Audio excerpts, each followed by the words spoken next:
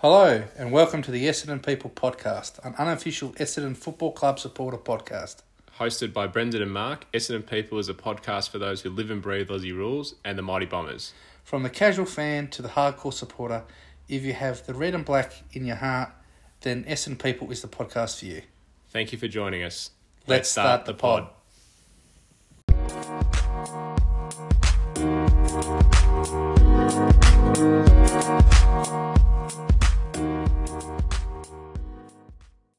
Of the Essendon People podcast. Today's episode being our elimination final review for the game against the Bulldogs that was played last Sunday. So Brendan, fair to say we're probably a bit flat. How are you going a couple of days post loss?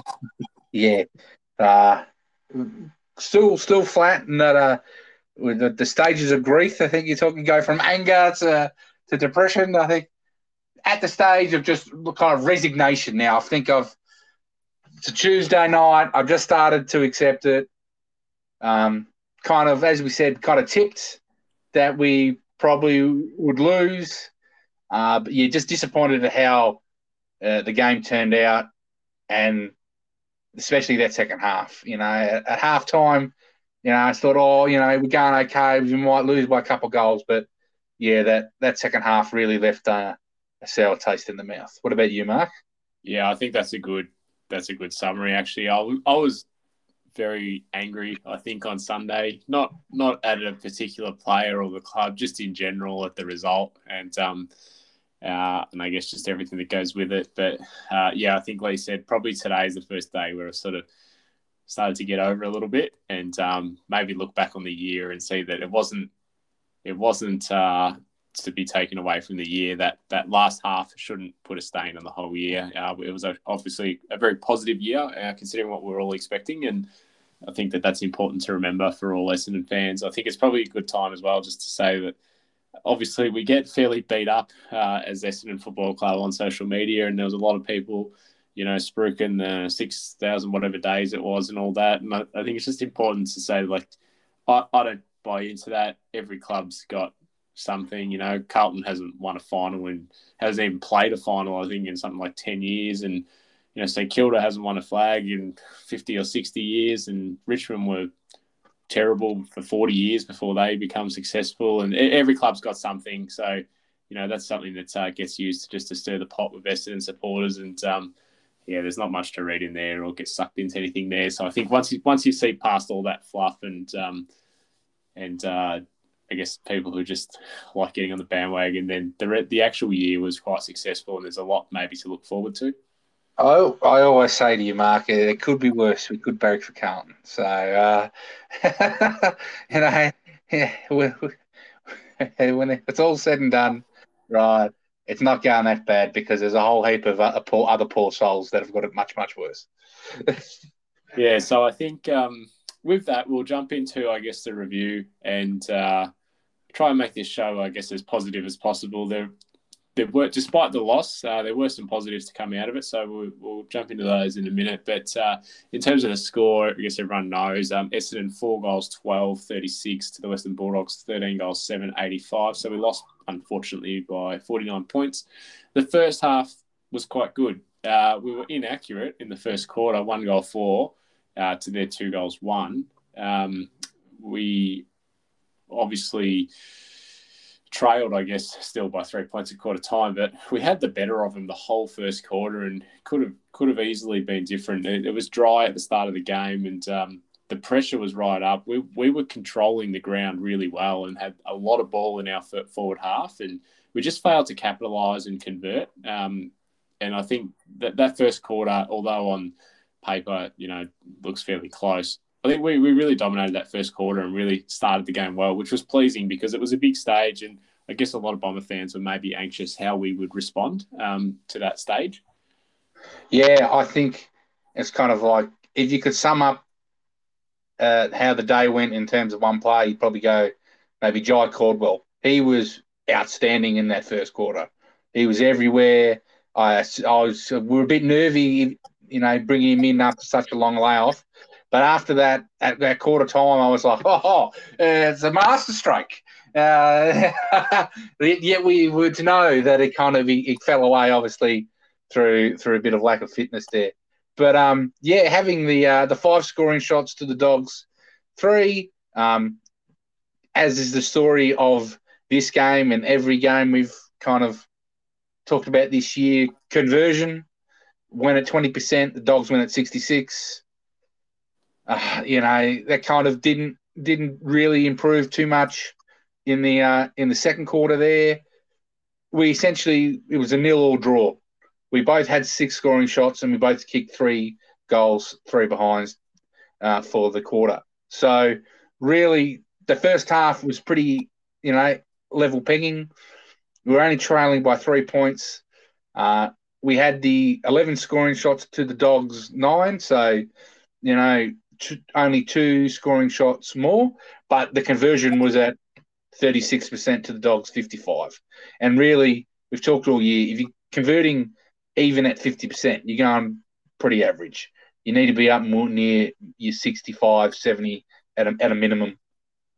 And I guess what happened at halftime was probably the rain setting. And that really, as we all know, we've struggled in recent years in the wet. I'd probably say the last time we did any well in the wet was Zaharakis, and that was a long time ago now. So, yeah. Second half, Mark, how did you think, what happened there? Yeah, so I think I said about how well we played in the first quarter with the pressure. I feel like we limped into halftime a little bit. I think we needed the reset and the break, and we were hoping that would come at a good time, considering we had a bit of pressure on us in that second quarter. The third quarter, it didn't really go to plan, I guess, after the halftime break. So the Western Bulldogs kicked 3 goals, 1. We kicked 0 goals, 3. So 4 scoring shots to 3. However, they managed to win the quarter by 16 points. So it saw us trailing by 19 points at 3-quarter time, which isn't an unassailable margin on a normal day. But when you've only kicked sort of the 4 goals for the game to that point, and it's pretty bad rain, it was, I think once the point it went past sort of a 2-goal lead, it was going to be pretty difficult from then. It was going to need something pretty special.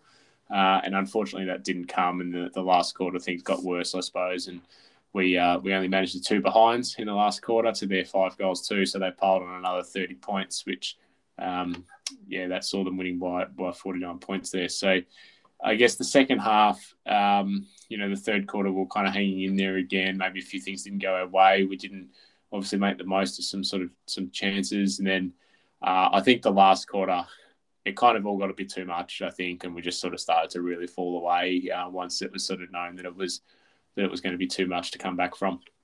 Yeah, I think even though the fourth quarter there looks much worse, 7 scoring shots to 2, we only got the 2 behinds to their 5 goals 2. The game was lost in the third quarter, right? Just that separation, that 19 points, and it wasn't so much the margin; it was also the way they were playing. They had the bigger bodies. They were cracking in. That they were proving to everyone why a month ago they were on top of the ladder, why they should have been top 4. And they were just kind of getting the ball forward, playing it smarter. Their better players were starting to get the ascendancy in the middle and kind of making it really hard for us to transition the ball. We really were struggling to get the ball out of our back 50 through the midfield there. So, we only had, 5 opportunities in the second half to score, right? And that's because the ball wasn't down there, right? And when the ball got down there, obviously we converted at the mighty margin of 0. So, yeah, last quarter, I think once those first couple goals were kicked, they really knew it was out of it, especially given our, poor performances in the wet. So younger side, that happens in finals. They kick a couple goals on you when the game is done. So the overall margin, I'm not too concerned about. It's just, maybe some lack of creativity in the coaching, which has kind of been a little thing we've kind of noted throughout the year. Nothing to really change the game. I guess also, we were really hampered by selection. Nick Hine was a massive out. He provided that drive out of the back line. He could have maybe created that spark for us. And same with no tipper up forward. We didn't really have any of those spark players for us. Jake was well held. Kind of seemed like he was played a bit deeper forward because they were with Wright and Francis not being able to mark the ball. They thought, we'll get it to Jakey in the forward line. He can do his thing. The problem was the ball didn't get there, so Jakey was out of the play. He needed to be in the guts. It's one of those things where you need two of him. You want him in the middle or to kick to him up forward. So, unfortunately, we didn't have that. Yeah, and I think the stats surprisingly, considering the margin, didn't see a huge disparity in a lot of the stats. I guess something that stuck out was they had 22 more contested possessions than us. We managed to have 16 more tackles, which is usually a great indicator, I guess, of where you're going in the game and how you're going. But I think in this game, it was maybe a bit the opposite. It was wet, so there was always going to be more tackles. And it probably just showed that we didn't have the ball a lot of the time either. So there's a few things there that kind of skew a little bit when you look at them. Yeah, and we had the 16 more tackles across the ground, but we were down 8 inside 50. So they were getting repeat stoppages, repeat shots at goal. We couldn't move the ball out. So, yeah, it was really one thing we did stand out in is obviously hit-outs. Their big drapes did the job against, a makeshift ruckman and, a little bit of Tom English. But we couldn't convert that. So we were down on clearances overall and then obviously in both centre clearances and stoppage clearances. So, yeah, we couldn't really get the ball going our way even though we had the ascendancy in the ruck.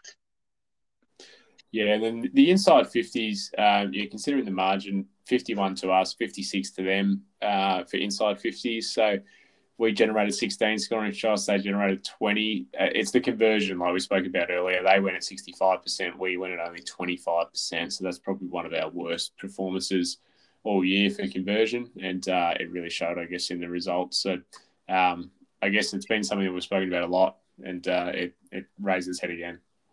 Yeah, and I think some really interesting statistics are disposals per scoring shot. So we went at like 23 disposals per time we had a shot at goal. They went at 18. So it's only 4, 5. It's not a big difference. But obviously through our inability to convert, disposals per goal kicked, Dogs went at 28. We went at 91. So conversion just killed us. We did not make the best of our limited opportunities, especially in that second half. And you talk about if we had converted earlier in the game, we maybe could have gone in half-time with a 3-goal lead. And then when that run on in the third quarter happens, it brings it back to, within a kick. So yes, we lose the quarter, but the overall margin is still quite manageable. Then you give yourself a fighting chance in the fourth quarter to kind of thing it. But unfortunately, we didn't have that buffer to kind of absorb the Dogs' scoreboard pressure. And if we look at our season stats for during the home and away season compared to what we had in that elimination final, there's a few differences there. There's not, to be honest, I thought considering the result, I guess I expected it to be a bit more damning, but we actually had more kicks than normal. Handballs were more or less spot on, exactly the same. Disposals almost exactly the same. We managed far less marks, but that maybe is attributed to the conditions. The tackles, we had sort of 23 more tackles than we usually do, but again, maybe attributed to the conditions. I guess the scoring, it really stands out that we kicked 9 less goals than what we averaged during the year. So that really hurts considering that we lost by 8 goals. So far, I guess it's kind of not too bad. And there's a few things attributed to the conditions and then like the conversion that we spoke about as well. So yeah, we were way up on hit-outs, and that's probably got to do with the dominance of Draper. It's really coming into his own and the Dogs not really having a recognised ruckman. We were way up on 1%ers, maybe to do with the conditions, but also the intensity of a final. Blokes, season on the line, working really hard. I guess the one real standout for me, is probably bounces. Well, we normally average, about 8 bounces per game, and we only had 1. Now, you might contribute that to conditions. Maybe it's not as good, but yeah, there's just no flair. Like we talked before, Nick Hind out of the back line creating that run and drive. It was a real big loss. Yeah, I agree. We might jump into the good, the bad, and the ugly. So I'll start us off with the good. The Tassie Bomber faithful were out in force again. It was really good to see pictures of people with their families outside of the ground and in all their Essendon gear, and the game instantly had an Essendon home game feel about it. There's a sea of red and black through the stands. There was, I think, sort of circa 10,000 people there or so, and they were really vocal as well. So we've had great support from the Tasmanian locals for 2 games now this year that we've had to go down there. So fortunately, we were able to get a win for them against Hawthorn earlier in the year, but this time not so much. But it was, considering that it was raining and not great conditions on a Sunday afternoon, the Tassie Bomber faithful really turned up in force. Yeah, and they stuck around too. Even as the game goes on, you could kind of see the direction it was going, but they still stayed and they still cheered for the boys and got stuck into the umpires, which I think they had multiple opportunities to do. But yeah, so I guess we'll kind of touch on it's the same names we touch on every week, really. Parish, Merritt, Ridley, even the captain, Dyson Heppel, all had pretty decent games, especially when you consider the conditions there. So obviously Parish had the 35 disposals at 71%, kicked a goal, had the 11 clearances, 6 inside 50s. You know, Jordan Ridley, I thought, was massive, played a really important role on Norton. Had the 17 disposals, went at 82% in the wet, had 8 intercepts and 8 rebound 50s. Zach Merritt had the 31, 9 tackles, 5 inside 50s, 4 clearances. Went at the 61% efficiency. He was probably a bit down on his normal output there, but was certainly in and under, and he was just trying to, I think, play wet weather football, just progress the ball forward at all costs. And then obviously Hep at the halfback line, the 24 touches, 7 marks, 6 intercepts, and went at 75%. And what did you think of what is essentially our leaders? I thought it was really encouraging, and I guess as well what was pleasing was that there was a mix of, I guess, the experienced guys and the not so experienced guys. So Jordan Ridley obviously played probably less than 50 games. He's was named in the under-22 team only last week. So he's got a long career ahead of him, hopefully. So it was pleasing to see such a young player. Darcy Parish is someone who's under 25 years old. He's played a lot of games because he's been good, but again, he's got sort of some years ahead of him. And then Zach Merritt and Heppel have been around for a little bit longer, but pleasing to see a good mix of both less experienced players and our more experienced and senior sort of seasoned players as well. Another guy who was really good, we touched on earlier, was Sam Draper in the ruck. So he obviously had a massive role to play to be able to try and win the ball in the middle for our mids. And I thought he battled really hard. He had the 18 disposals. He went at 66% efficiency as well for a ruckman in the wet. That was really good. He had 4 tackles on his own, the 44 hit outs, got 5 clearances on his own. He did a lot of those little things again, the kicking off the ground, the tapping it forward, the pushing people out of the way, and all of that kind of stuff. So, I thought Sam Draper was really good. And again, one of those inexperienced guys who, first time in a final, hasn't played many games of AFL at all, and wasn't overwhelmed by the occasion. Yeah, I think it was kind of a 4-quarter performance from Big Drapes, and he battled away all day and really tried to set the tone for physical presence. So I think that was really important. Obviously had the 2 shots on goal, kicked the 2 behind. I think one was probably gettable. The other one was maybe a bit tougher. But, that's obviously, we well know he's kind of kicking for goal, something he's maybe got to work on a little bit. But, I think the next thing we'll talk about is the 2 key backs. Obviously, was a lot of ball inside 50. It was coming in, sometimes a bit of dump kick, so high and long. So I thought James Stewart and Jayden Laverde had good games. Stewart in particular, I thought, was one of his better games for the year, and he's had a number of good games this year. He had the 16 disposals, 7 marks, went at 87%, had the 6 intercepts. I thought it played a different role. We talked before about Ridley playing on Norton. I thought maybe that would have been the matchup for Stewart, but there's some talk about they're wanting to kind of teach Ridley a bit more of the defensive side of the game, and Stewart, they wanted to use his height and marking ability to maybe develop some more intercept marking. So I thought that was really good of him.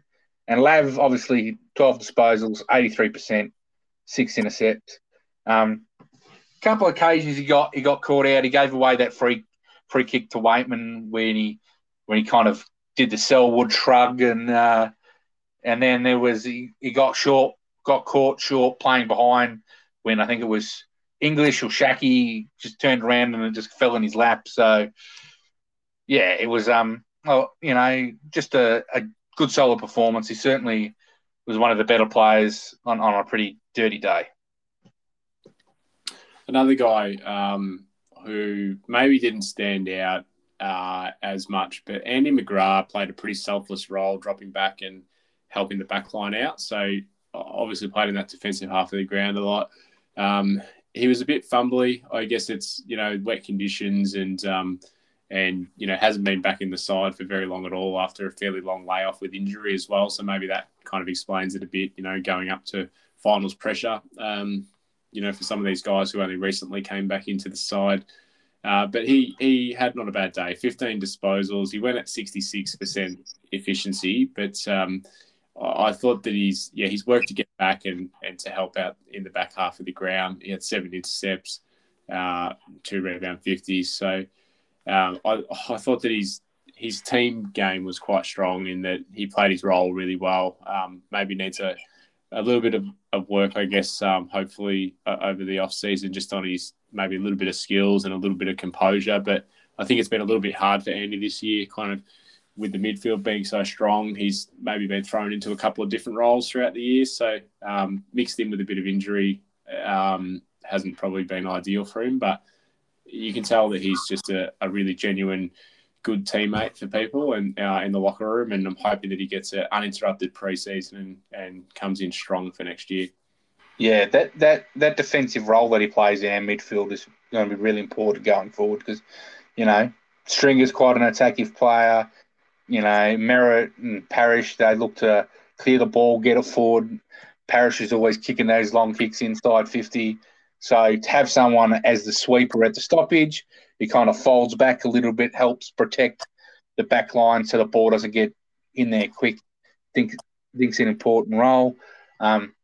Obviously, the big challenge over summer is going to be able to find the best midfield rotations and mixes there because, you would say McGrath's best football was when he played in the middle and he was attacking going forward and he was really taking the game on. But you can't have 6 players in the midfield all taking the game on. You really do need guys to kind of work the other way. That'll be just a challenge for the coaches there. So we'll kind of move on to the bad there. We talked about it several times. Inability to play in wet conditions. Proved again that as soon as it rains, we're no good. Real flashback to the Brisbane loss at the start of the year where, we just got beat comprehensively around the ball and we just put our back line under so much pressure that, their skills were down. Some players were fumbly and just the opposition was just so much cleaner. They were able to convert because they were cleaner. They had better skills.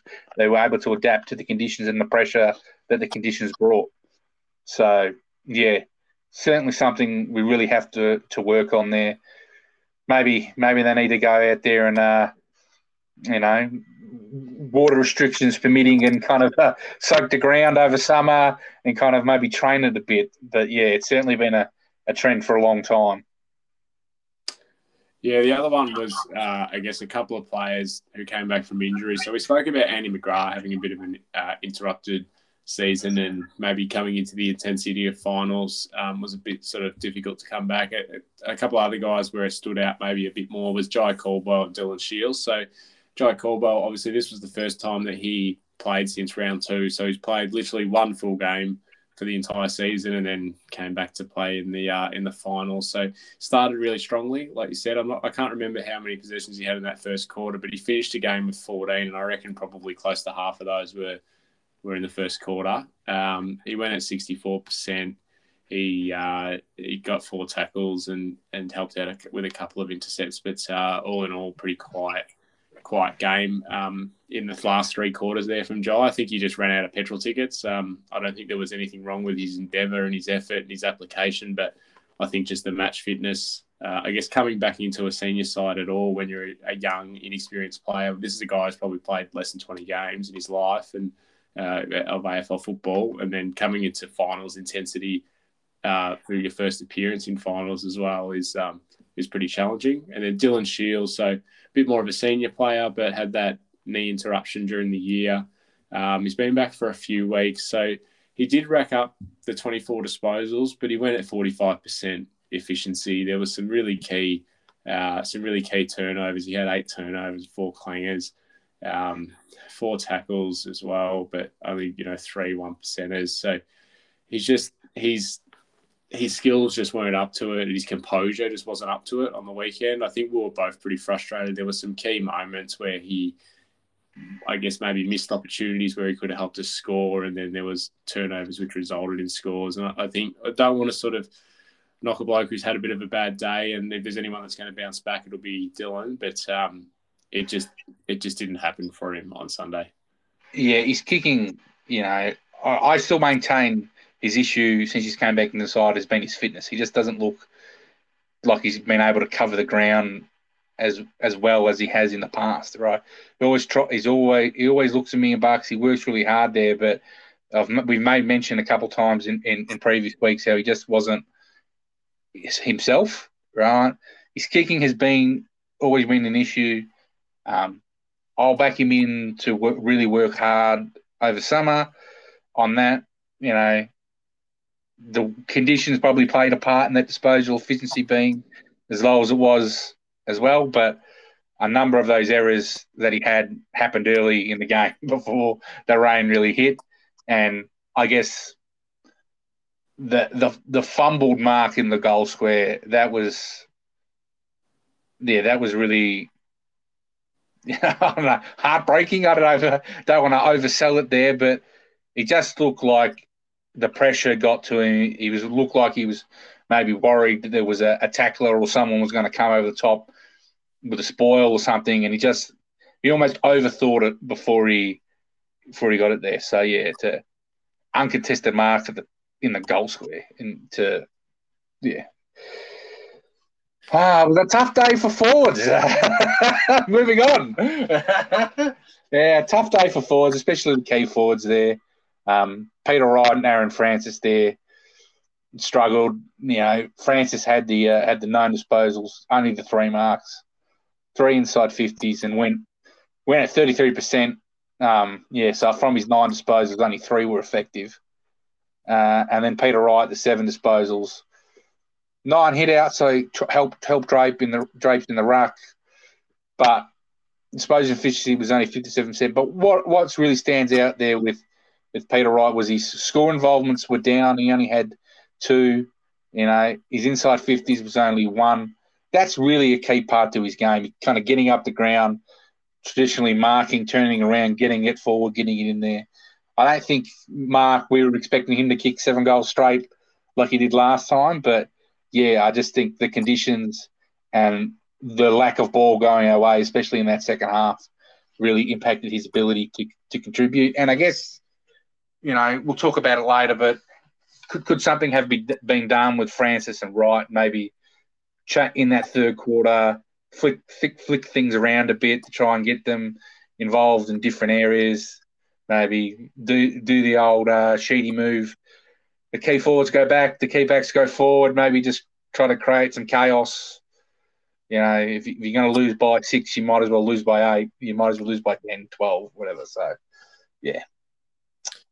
Yeah, I agree. The other one was the small forwards. We just really didn't get anything out of our small forwards. So Archie Perkins only had the 6 disposals, failed to hit the scoreboard, only the 1 tackle as well. So not really putting a great deal of pressure on, didn't have any score involvements. Devon Smith, he had the 13 disposals, but went at 53%. He had 6 tackles, he had 4 score involvements, but only kicked the 1 goal himself, which was from a pretty dubious 50-metre penalty, in fairness. So that was maybe not what it seems. And then Will Snelling, really good contributor normally, but the 15 disposals at 53% again. So same as Smith there. So 7 tackles.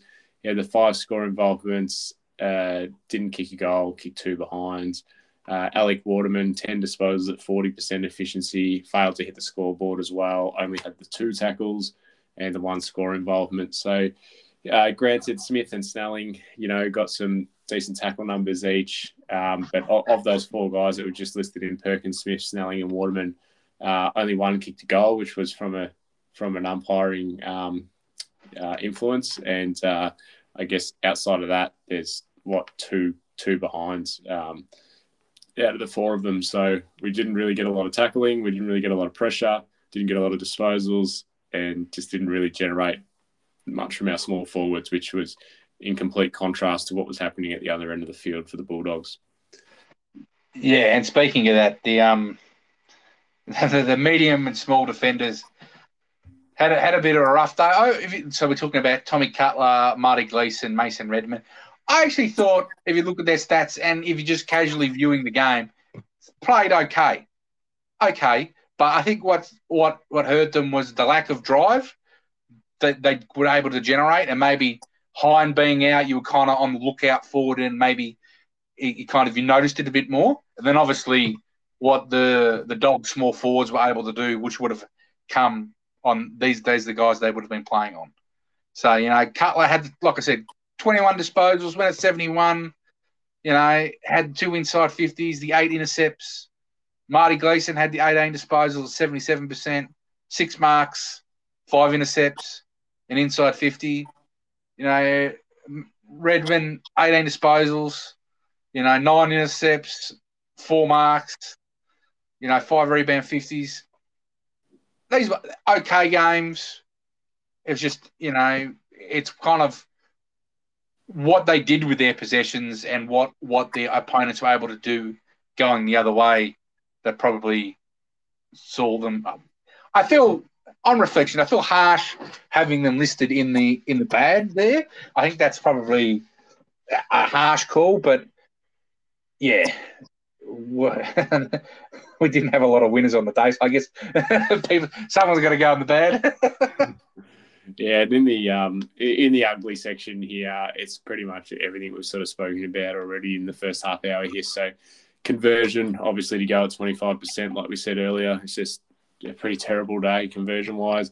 The second half we spoke about, we highlighted particularly in that third quarter where we failed to really make an impact on the game. And then I think the last quarter was more of we more gave up than anything, I think, in the last quarter and in the last 15 minutes there especially. So the second half was obviously really disappointing not to kick a goal. And then I guess the last item we had here in the ugly was that it was another finals blowout for us. It was probably what we were all dreading. I think me and you were both happy going into this that, accepting the fact that more than likely we wouldn't win the game because they've been the better team all year and we kind of snuck into the finals. But I think we would have been happy to compete and stay in the game and to have put in a real good 4-quarter effort. And I think up till half time, that was true. And then the second half, obviously that faded. So having another finals blowout was the last of the uglies here. Yeah, and I think there was some talk on the coverage there that it was our lowest score in a final since 1950 or something like that, I think it was. And then it was also to not score any team in the competition not to score a goal in the second half in the final. I think it goes back to 1908, to over 100 years.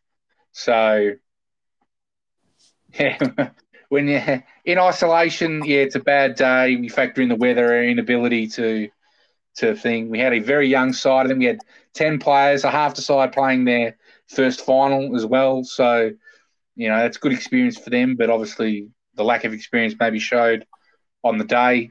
A lot of those Dogs players, premiership players from 2016, so they have finals experience. And yeah, let's move on. I'm over it. I'm done. So the last thing to do here to round this out before the break is let's just quickly do our last votes for the Essendon People Podcast Player of the Year Award, the Heath Hocking Medal. So I'll quickly roll through mine and then hand to you. My 1 vote I go to Andy McGrath, 2 votes to Sam Draper, 3 votes to Jordan Ridley, 4 votes to Darcy Parish, and 5 votes to Zach Merritt. I want 1 to James Stewart, 2 to Sam Draper, 3 to Zach Merritt, 4 to Jordan Ridley, and 5 to Darcy Parish. All right, we'll go to a quick break and we'll come back with a bit of club news.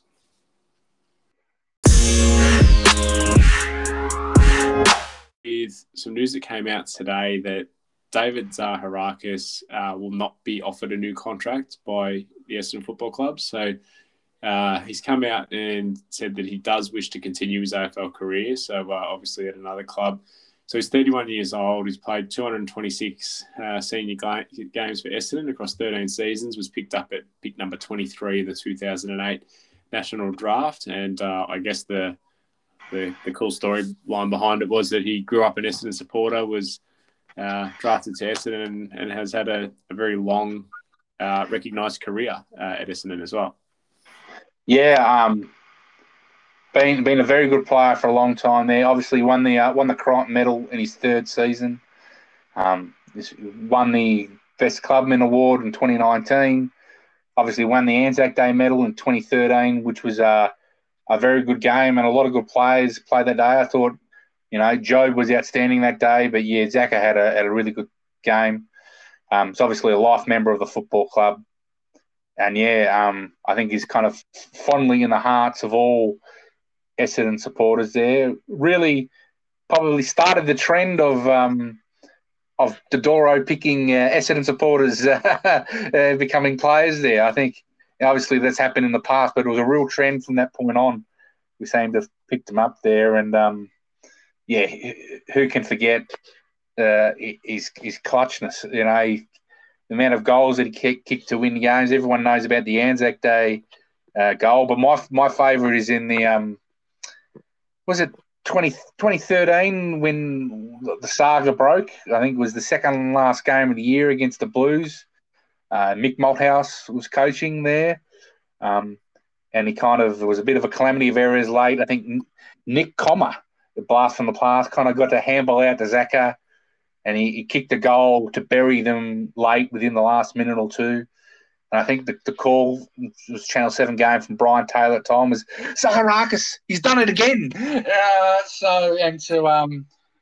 really stick the knife into Carlton, as we all know, I dislike Carlton. So anytime anyone does something to beat Carlton, they're in my good books. So, he's just how many times has he done that for us? And played a variety of roles. It was kind of started off as a half forward, kind of pushed up onto a wing, played in the middle. As he got a bit older, kind of moved to a bit of half back. Really, really improved his defensive efforts over the years too. As he got a bit older there, was more willing to tackle, especially when he started moving into the midfield there. Obviously was a key player for us in 2016, in the year that we had the suspensions there.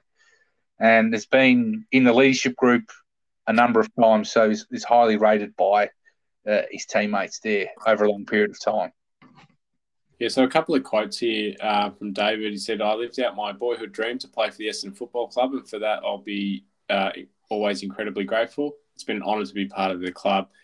He leaves the club knowing that he gave it his all and hopefully brought some joy to the members and supporters along the way who have stuck fat with the club, and the club is a better place for it. So I think we can definitely say that he definitely brought us a lot of joy. And I know that me and you in particular really love watching him play. And every time we kicked a goal, we used to text each other or say to each other, we're at the game together. Harakis. So, yeah, so we'll miss that. So he thanks everyone there for his journey at Essendon, and says that it's been a surreal ride and one that he'll look back on really fondly. So he goes on to say that he thinks he's got a bit to offer, and will be looking to still continue playing AFL if he's offered a position at another club. So he wishes the playing group and the coaches all the best as well there in his last quote. So I think some really nice words from David. He's obviously an Essendon person through and through, and it probably would have broken his heart to, I guess, be told that he wouldn't be offered a new contract. But he's taken it really gracefully, as we'd probably expect from David. I don't think I ever told you my boring encounter with David Zaharakis, did I? I don't think it was one of those boring encounters with football. So I was in Moonee Ponds there up at the shopping centre there, and I'm walking through the car park, and around the corner pulls this red Holden Ute, right? And he's kind of like, oh, geez, that's a nice car. It was kind of brand new. And the guy kind of stops and drives past, and I'm like, geez, that face looks familiar. And it was Zeka. And that's my boring encounter. He drove through a car park, and I saw him at the Coles in Moonee Ponds. I wonder if he remembers it as well. Very good. Did you want to walk us through just a couple of Ben Rutten quotes? Yeah, so Ben says, David should be incredibly proud of everything he's achieved at his time at Essendon, and we acknowledge his service to the club. For many years, David stood up to the challenge of leading our midfield brigade and developed into a vital member of our playing group, making the most of every opportunity that came his way. We had open and transparent discussions about our list profile with both David and his management, and to David's credit, he understood the decision. We wish David all the very best for his future pursuits. He will always be part of the Essendon family. And I think that last point there is really, really rings true. We're obviously the Essendon People podcast. David, he's a lifelong Essendon person like us. He's obviously been much more fortunate to be a lot better player, to be able to get, to play for the club as a life member there. So I don't think he'll be lost to football, and I certainly don't think he'll be lost to Essendon there. I can see him in the future getting involved in the Past Players Association. I think we talked earlier in the year, he's got a podcast that he runs with a mate of his that can be found on YouTube. It's quite entertaining. So I think he's got a lot of things going on off the field that will keep him occupied into the future. Another departure from the club post the game was the assistant coach Dan Jordan. After 7 seasons, will part ways with the club. So he started in 2015 as the VFL assistant coach, and then transitioned into a full-time coaching position in 2016 as a development coach. From 2017 to 2019, he led the Essendon Football Club as the VFL senior coach before being elevated to an AFL assistant coach before the 2020 season. So he was our forwards coach, and the club decided to, I guess, part ways with Dan, and his will no doubt be picked up elsewhere and add value to another club. But looks like they're looking to, I guess, maybe restructure the coaching setup a little bit, maybe. Yeah, he's had a big contribution in a number of areas there, Dan. By reports, he's very much well liked by the players and the staff at the club. I think he was coach of some pretty successful VFL teams there. I think he's credited at bringing Nick Hine to the VFL program. They obviously played with each other in Ballarat there, and he kind of got him in the VFL program, and then eventually drafted. And obviously, I think was a real lure for Hine to come back to the club after his time at St Kilda. It'll be interesting to see what they do going forward. There's obviously this position is now opened up as a line coach, being the forwards, and obviously with the departure of James Kelly earlier on in the year, there's probably another spot available in the coaching group. Whether or not that ends up being a development role, or they try to do something a bit different, there's certainly scope there. And it'll be interesting to see. I think it was great success bringing in Gian Siracusa this year.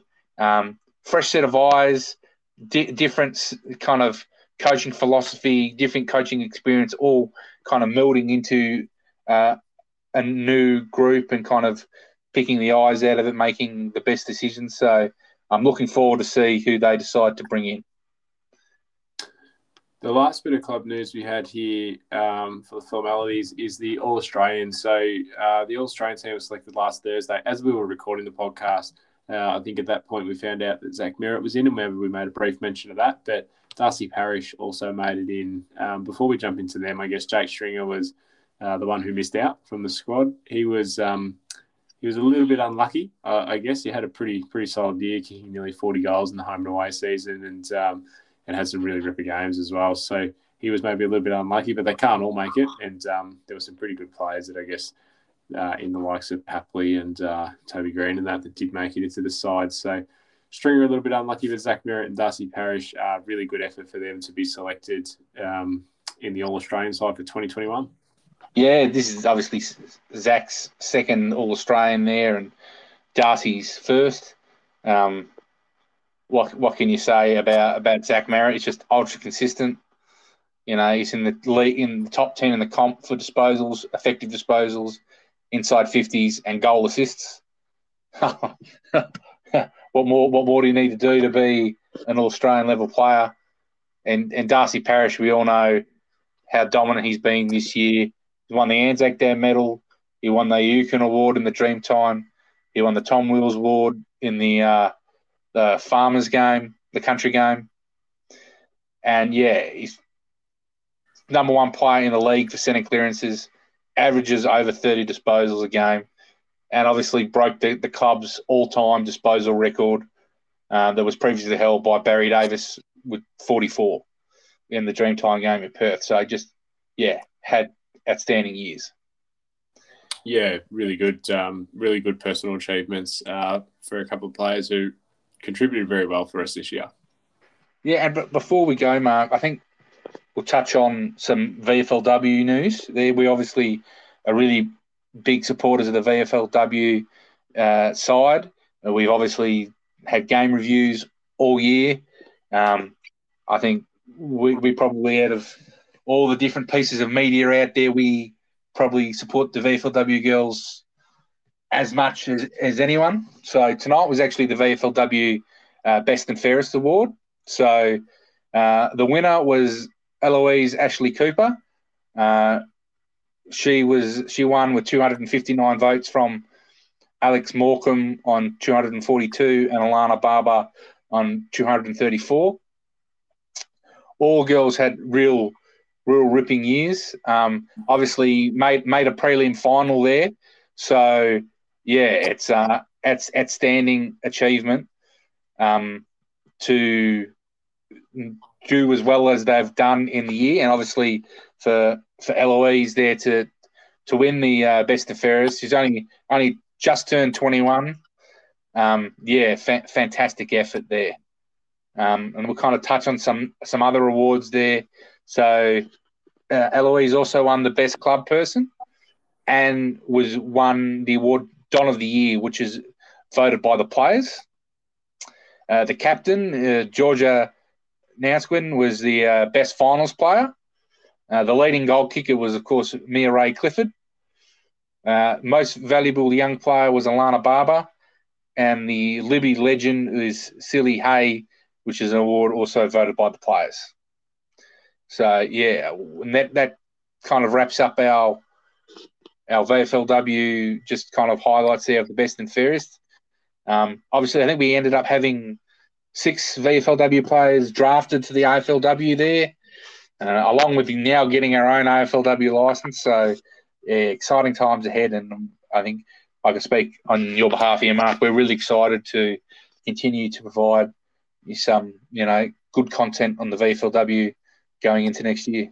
Yeah, absolutely. We hope that they get a clean run at it next year and don't have any interruptions like what the last couple of years obviously has. So, we really look forward to covering that, and then that will obviously transition into AFLW as well, now having been granted a license for not next season but the one after. So yeah, really exciting to report on the women's football program and to follow their journey. So that takes us through all the formalities of this week's podcast.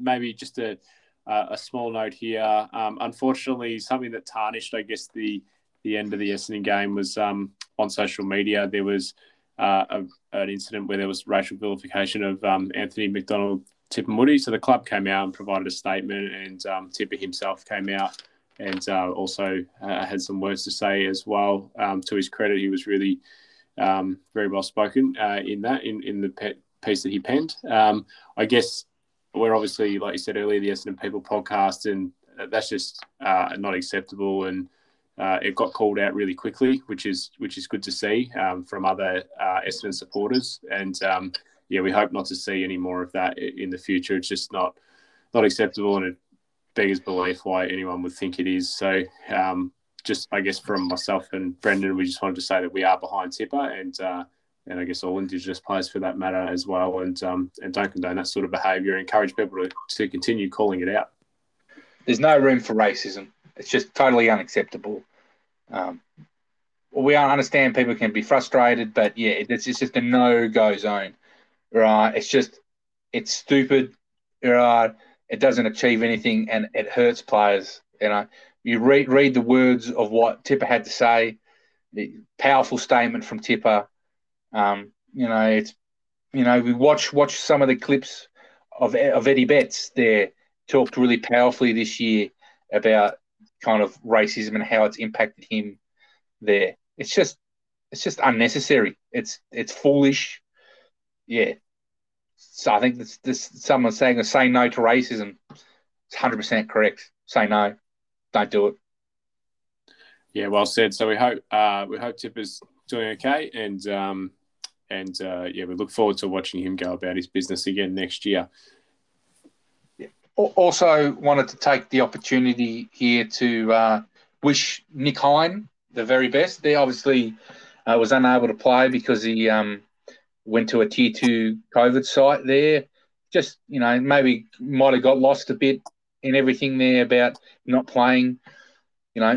His health is number one there. It's good that he's tested negative. It's good that he seems to be, that he's healthy. He hasn't caught COVID, and that he's safe, his family's safe. So yeah, really, really wanting to just acknowledge Nick Hine did the right thing, did the QR code. Thankfully he's safe, he's healthy, and yeah, just wanting to put out our thoughts to Nick, saying we're thinking of you, and all the best for next year. So that probably leads us in. I guess that ends our weekly game reviews until next year. But we are going to be putting together a season review. So we might take a couple of weeks off or something to that effect, and then launch a season review. So in the meantime, if anyone's got any content that they want discussed or any questions or suggestions and the like, then yeah, feel free to send it through, because that's I guess the next podcast that we'll be releasing.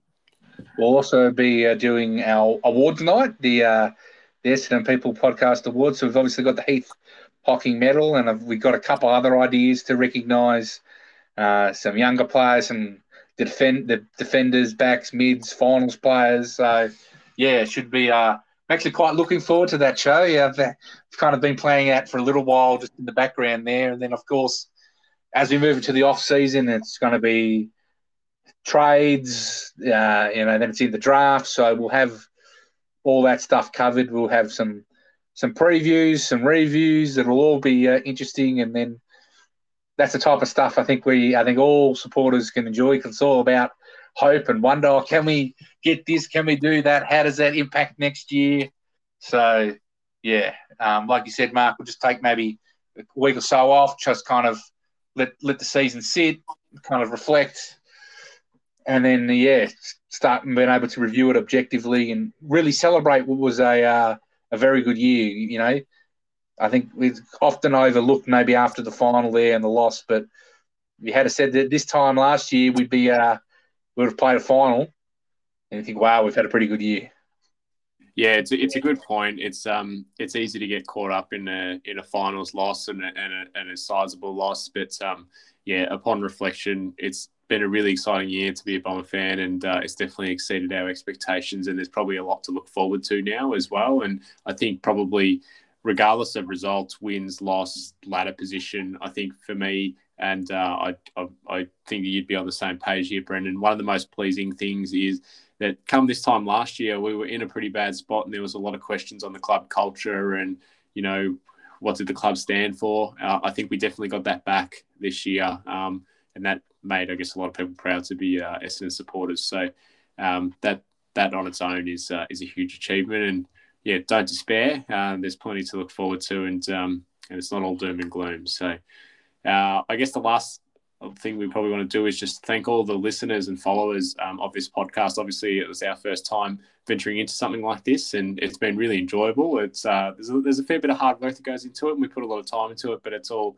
worth it, and it's a labour of love because it's something we really enjoy talking about and doing. So to have, I guess, some input from people out there on social media and the like, sending in comments and providing encouragement, I guess has been really pleasing to know that this does actually reach some people who are also Essendon people and enjoy it. So, yeah, we really thank everyone who listens, follows, comments, likes, and all of that kind of stuff as well. So, yeah, I guess from myself and Brendan, thank you for that.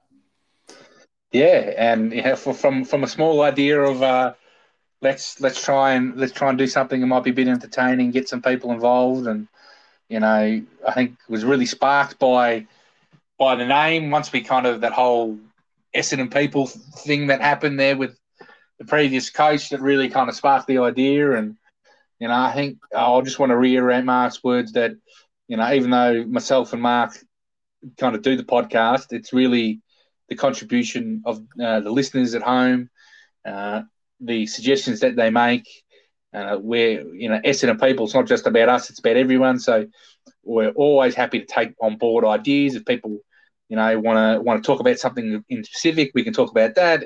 If people want to put ideas or things we should talk about, segments and stuff like that, we've had all types of suggestions there, and it's been really, really good to engage with people. A lot of good stories from listeners about how they've managed to get involved in the football club, where they started following the football club. Yeah, and also I guess it's been really, really exciting there to hear some stories and find out where people listening from all over the globe there. So some areas you would think, oh my God, there's someone listening to two idiots from Melbourne to talk about the Bombers. Yeah, it's amazing. And I think my personal favourite moment of the year for the podcast was it took about 20 or so weeks, but we got you fired up enough to get on a rant and drop a couple of swear words and get a bit carried away. Oh yeah, that was. We tried our best. Tried our best. That you don't. Yeah, unfortunately, that slipped through there, but we could do a Essendon People podcast after dark if we wanted to, with the X-rated version with all the swearing and stuff, and that would be 10 times easier to do because it just you wouldn't have to kind of check yourself all the time, because that'd kind of be more our natural state, I guess. All right, very good. Well, it's been a pleasure for us. And Brendan, do you have anything to add before we sign off for season 2021 for the game reviews? Nah, just thanks to everyone, and go Bombers. Thanks, everyone. Go Dons.